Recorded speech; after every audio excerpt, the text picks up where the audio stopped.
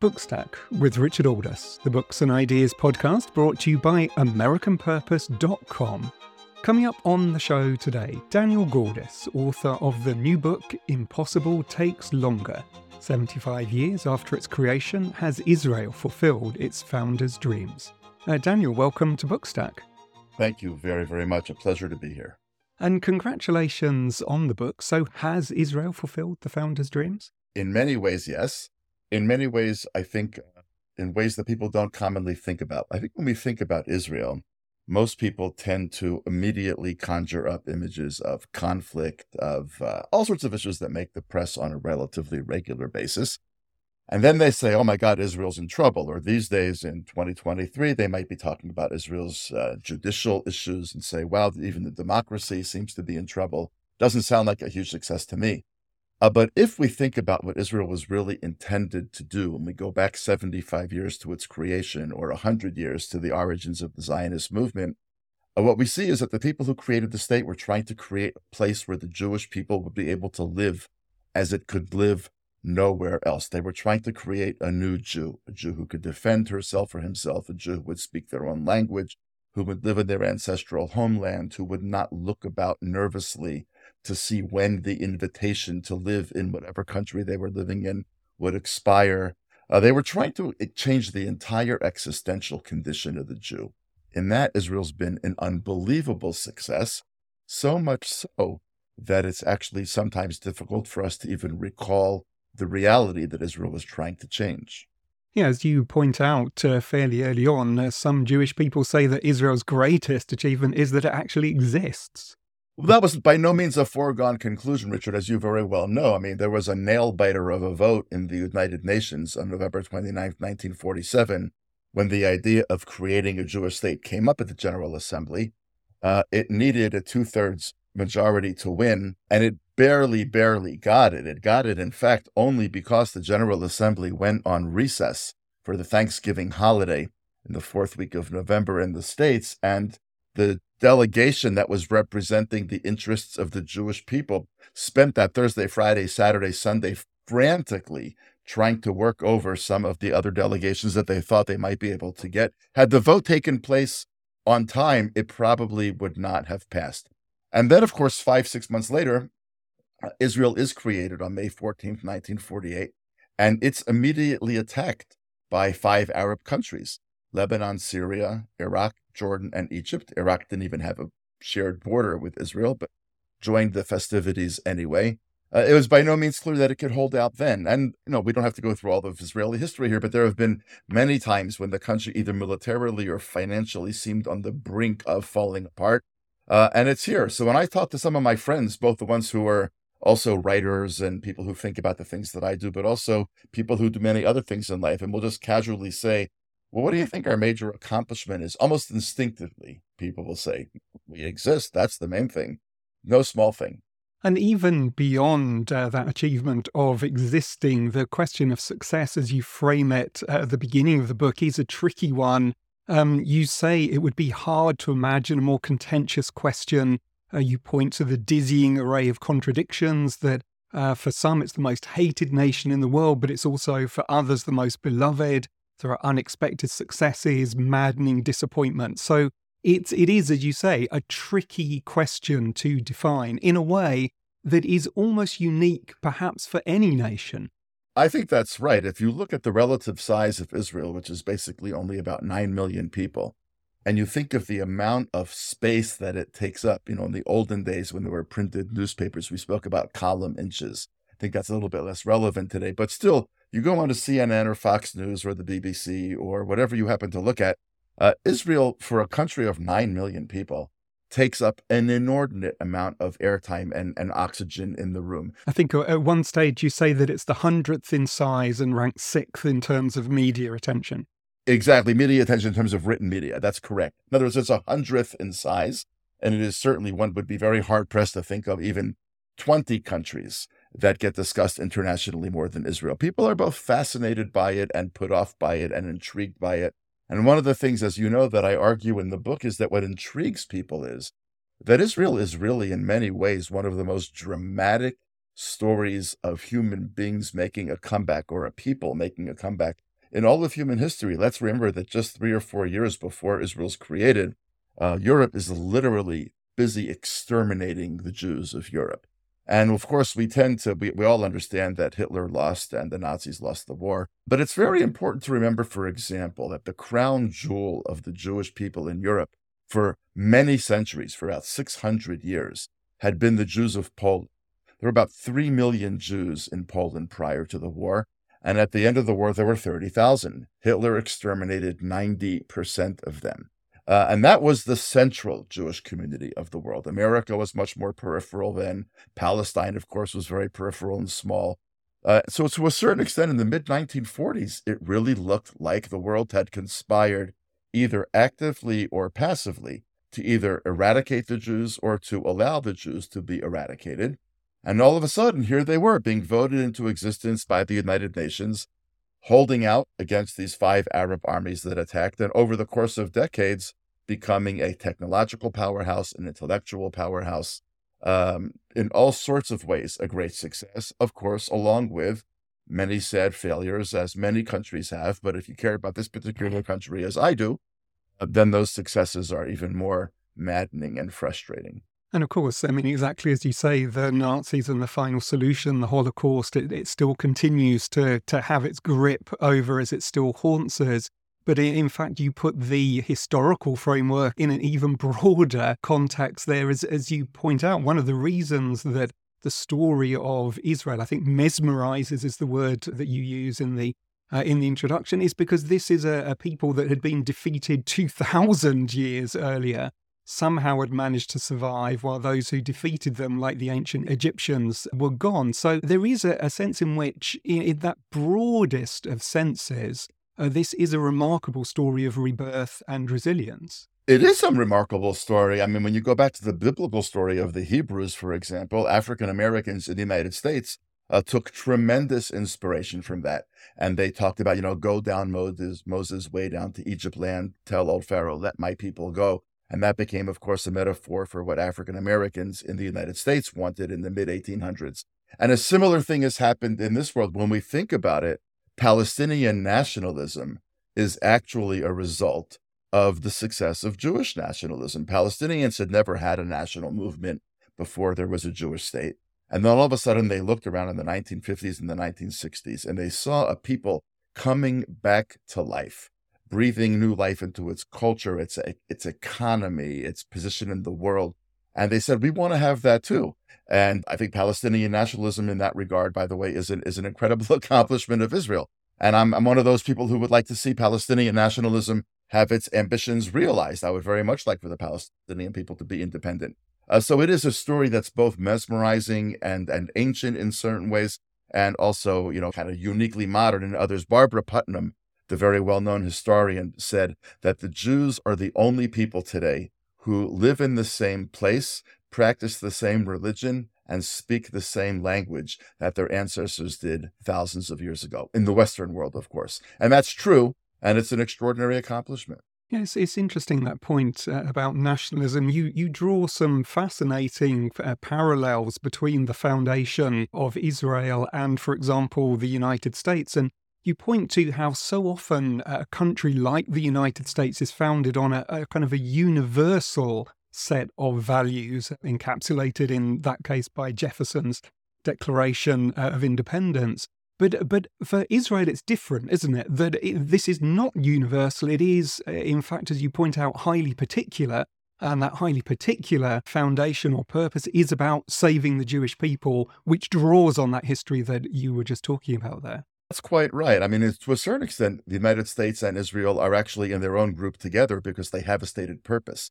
I used to go to England relatively regularly, and when I would lecture about these issues and I would speak about the purpose of a country, people would come up to me afterward and say, what are you talking about? What's the purpose of England, the Magna Carta? I mean, how far back does one have to go to have a purpose? But the United States and Israel, I think, are different than most countries because they had a very specific purpose in mind. The United States, as you say, was about a universal vision, a new model of human self-governance that people like Jefferson, who you mentioned, hoped that it would be a model for the entire world. The Jews, when they created the state of Israel in 1948, understood that there would be many citizens of the state of Israel who would not be Jews. That was obvious, and that was totally fine with them. But it was clear that the purpose of the country was not a universal vision. It was not when in the course of human events, or in the words of Emma Lazarus, give me your tired, your poor, teeming masses yearning to breathe free. It was much more about the state created to enable the Jewish people to come back to life. This was the state that was going to say to the Jewish people, you're going to be home once and for all. You are no longer going to be dependent on the goodwill of others to have a place where you can live. This is going to be the place where you're going to speak your ancient language, where the calendar of the country is going to be the calendar of your people, where the curriculum of your schools will be the curriculum of your sacred texts and your history, and so forth. So Israel was a very particularist project. And by the way, the more that we live in a world which takes on a kind of a universalist aura, people are committed to, helping people all over the world, which is obviously very, very important. I think people are increasingly uncomfortable with particularism. And I could say specifically that young American Jews, of course, being the largest Jewish community in the world after Israel, young American Jews are particularly uncomfortable with a particularist notion because American culture has become so universalist. That's one of the things that makes Israel a very uncomfortable subject for them, which is highly ironic, of course. This 75th anniversary has prompted an appraisal. One of the things that did strike me that I hadn't thought about until I read in the book was that the 8th decade has not necessarily been lucky for the Jewish nation historically when it comes to unity and sovereignty. Is that something that worries you at all? Not just because of the working out of, how would we describe it, kind of God's covenant and so on, but just for reasons that you spoke about earlier, that there does seem to be a turning of the tide in global opinion about Israel, including in the United States. Yeah, well, first of all, let's go back to the excellent point that you make about the 8th decade. If you look at the Jewish liturgy, for example, it talks about, bring us back together, gather us together from the four corners of the earth, restore us and end the diaspora and the exile and so forth. If you took that at face value, it would sound like the default position of the Jewish people is being sovereign in its own land. And every now and then there's an aberration and we get dispersed and we have to pray to be restored back.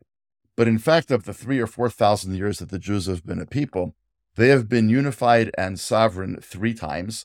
The first time lasted 73 years, the second time lasted 74 years, and the third time we're now in our 75th year. So one could be a little bit spooked by that historical antecedent. And by the way, if 6 or 7 months ago one would have said, well, that's cute, but this is a very different time, all of a sudden Israel's facing internal democratic challenges that make many people very worried once again. So first of all, I think, there is very good reason to be worried. And part of what one sees inside Israeli society is a deep commitment to figuring out now, how are we not going to fall into the trap that the first 2 commonwealths, the one under the first temple and the one under the second temple, fell into, and how are we going to make sure that 75 years is not the end of Israel, but the beginning of the next major phase of Israeli history. Now, you say, of course, that the tide has turned against Israel internationally. That is both very correct and, to a certain extent, overly kind to the international community. Because, as you saw, as I point out in the book, just a few weeks, actually, after the United Nations had voted in November 1947 to create a Jewish state, the State Department of the United States was already trying to get the United Nations to do that vote over. And it was very obvious that vote was not going to ever pass again. So even in the early months of 1948, it was quite apparent that the United Nations would not have voted to create Israel. And certainly by 1975, when the United Nations declares that Zionism is racism, Israel would not have been created. And during the Arab oil embargo of the 1970s, it would never have happened. So there was a very, very brief window in 1947, early 48, when the world felt sufficiently guilty or responsible for what it had either done or allowed to be done to the Jewish people during the Second World War, that a certain sympathy opened up. But that window of sympathy has really closed. And obviously, if you were to go to the United Nations today in 2023 and take a vote, there is not a chance in the world that a Jewish state would be created. What about Israel itself as a country and as a place to live? One of the things that struck me as I was reading the book is that although we think we know a lot about issues like the West Bank and the Palestinians and so on because they're constantly in the news, that we actually know very little about Israel itself and daily life there. One of the things that particularly that struck me was that you establish how the founding of Israel was really as an immigrant state on spectacular levels. And one of the results of that is that Israel has become a genuinely multicultural country. It's a genuinely multiracial society now. Tell us a bit more about that and how Israel has developed over the period of 75 years. If one comes from the United States or from England or Australia, one might think, well, I know what Jews look like. I've seen them in my community. I get what Jews look like. And the minute you land in Israel, you realize, of course, that you have no idea what Jews look like. Jews come in all different colors. Jews from the Levant are darker than Jews from Europe. Jews from Africa are darker than Jews from the Levant. So Israel is really very much a multicultural country, even internal to the Jewish community. And of course, we have 20% of our population that is Arab, most of them Muslim, some of them Christian. We have Druze and Charkessians and many others. So Israel is really kind of a very, very heterogeneous society. In many ways, it's a very open society. It is considered to be one of the countries in the world that is most open and embracing of the LGBT community. It's a country that, even though the vast majority of our immigrants came from countries where there was no democratic tradition whatsoever, we have lots of immigrants from the former Soviet Union, lots of immigrants from North Africa, and so on and so forth. The democracy here, which is very much a hot topic these days, but the democracy here has never missed a beat. There's never been a contended election. There's never been serious allegations of election fraud. Every election has taken place on schedule. So it's a very modern country. Obviously, technologically, it's really at the very cutting edge of technology, but it's kind of a fascinating combination of a very, very modern Western European-like country, deeply rooted in an ancestral homeland, which is also very Middle Eastern. So it's the kind of a place to appreciate its complexity. One really almost needs to walk the ground. But what I try to do in the book, at least a little bit, is to give people the sense of how it is both very Middle Eastern and very modern and European at exactly the same time. Yeah, you show how it's a tech powerhouse and a huge economic success, but you also show how there's a large gap between rich and poor, which in many ways comes as a surprise for a society which is, after all, rooted in a kind of a religious beliefs about community and so on. So why is there that large gap? There's the large gap because, unfortunately, when everyone has a free capitalist market economy, those gaps are going to exist.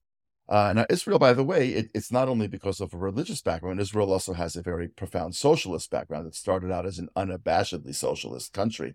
Now, some of the socialist safety net still exists here. Israel has a national healthcare system, which is actually superb. And one can get all sorts of, whatever kind of operation one needs or whatever kind of chemotherapy one might need, etc., and never take out a credit card. Now, to people who live in Canada or England, that may not sound so surprising, but to Americans, that's almost unthinkable. So we have certain elements of our social origins that remain: free public education, free healthcare, which is relatively good. But when Israel transformed itself from being a socialist economy to a capitalist economy, by the way, here the credit goes to Benjamin Netanyahu. He's a very controversial figure these days. But in his days, way back when, as Minister of Finance, he was a huge success. And he understood that these massive governmental companies like the phone company, the water company, the electric company, the nationalized airline, and so forth, all had to be privatized in order for them not to go the way of what was happening in the Soviet Union, for example. A huge part of the success of our capitalist economy here is thanks to him, believe it or not. But at the same time, once you open up the floodgates, of course, people who are better prepared and better educated and perhaps more entrepreneurial are going to go ahead and make more money. And especially when you ride the wave of technology, as Israel has done, there's going to be a small crest of people who are really going to do phenomenally well. And what Israel has to try to figure out in the next 25 years is how to continue riding that wave of technology. Israel has more companies registered on the NASDAQ than any other country in the world except for 3. There's not a cell phone, of course, in the world that does not have Israeli technology in it. There's Israeli technology in climate tech, in med tech, and in all sorts. It's really unbelievable what's happening here. We have to figure out how to keep doing that while at the same time make sure that those who are not able to compete in that economy do not get left behind, and our sense of mutual responsibility continues to give them a safety net, and even better than a safety net, a very significant and respectable middle-class way of life. We have a lot of work to do there. There is a huge gap between rich and poor, and it is not something that we're proud of. Yeah, I suppose it comes back to that point that you made at the beginning, isn't it? That the founders, they dreamed of creating this unique society, and Israel has always held itself accountable and has been held accountable by others, perhaps to a different moral standard. There's a good example of it. The running sore of the West Bank and relations with the Palestinians is another. Just last week, we saw armed Israeli settlers in Palestinian villages after a Hamas shooting, which seem to kind of capture so many of the different kind of problems to this question. Where are we on that? And what is rather than rehearsing the rights and wrongs of this question, what do you think the consensus is in Israel itself at the moment? Well, at the moment, the consensus in Israel, I wouldn't say wall to wall, but an overwhelming majority, people are appalled by what happened with the settlers this past week. There was, as you pointed out, a murder of 4 completely innocent Israelis at a gas station in the West Bank. They were just doing their business, shopping and filling their cars. They were gunned down at basically point blank range. But in response to that, settlers went and torched houses and cars and attacked Palestinians and burned Qurans. As a Jew, as an Israeli, I was appalled and I was humiliated by that behavior. Now, I'll tell you, last night I was watching the Israeli news, and Israel has actually arrested some of the people who did that, and in a very unusual step, has not allowed them to see their lawyers yet. So they are locked up in jail, and these are the Jews who are locked up in jail and are not allowed to see their lawyers yet. And the news was interviewing their parents, who were actually, in some crazy kind of way, trying to not justify, but to explain the rage that these kids felt and how one has to understand how threatened they felt. But Israelis are not buying it. By and large, Israelis are appalled by that kind of behavior. And so, look, Israelis last week went through both sets of extreme emotions. One is being appalled by the fact that innocent Jews were mowed down at gunpoint by a Palestinian. And at the same time, being appalled that Jewish settlers particularly went out and attacked Palestinians. Again, as you say, going back and, sort of recounting the who started what, when, where, how is not useful now. I think what Israelis understand is that most Israelis would say that in the short run, there is unfortunately no obvious solution to this terrible problem because the Palestinian Authority under the leadership of Mahmoud Abbas really still has not come to terms with the permanence of the state of Israel.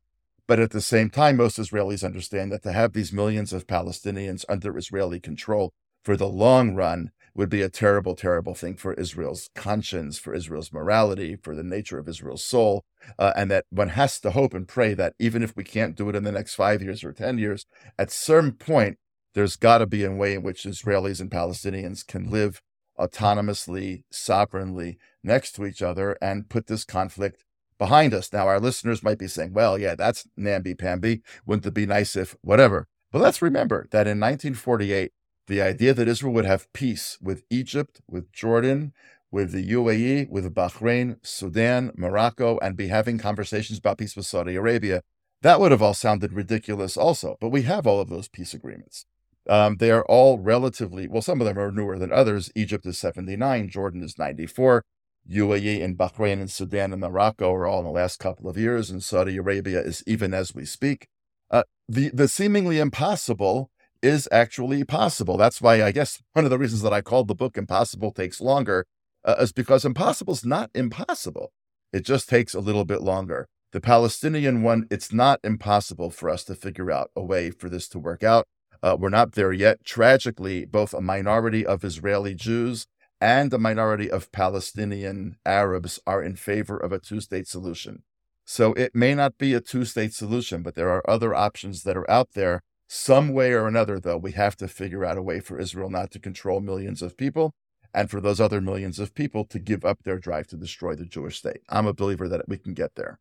Yeah, it's interesting because you're very open in the book in presenting criticism of your own position, Because there are people, leading Jewish academic that you quote, for example, who argue that this undermines the entire project. One Jewish academic, you say, right, Zionism is a failure on liberal grounds if it cannot offer others the same rights of self-determination it offers Jews. So there definitely, as well as criticism coming from the outside, there's an internal debate which is going on here too.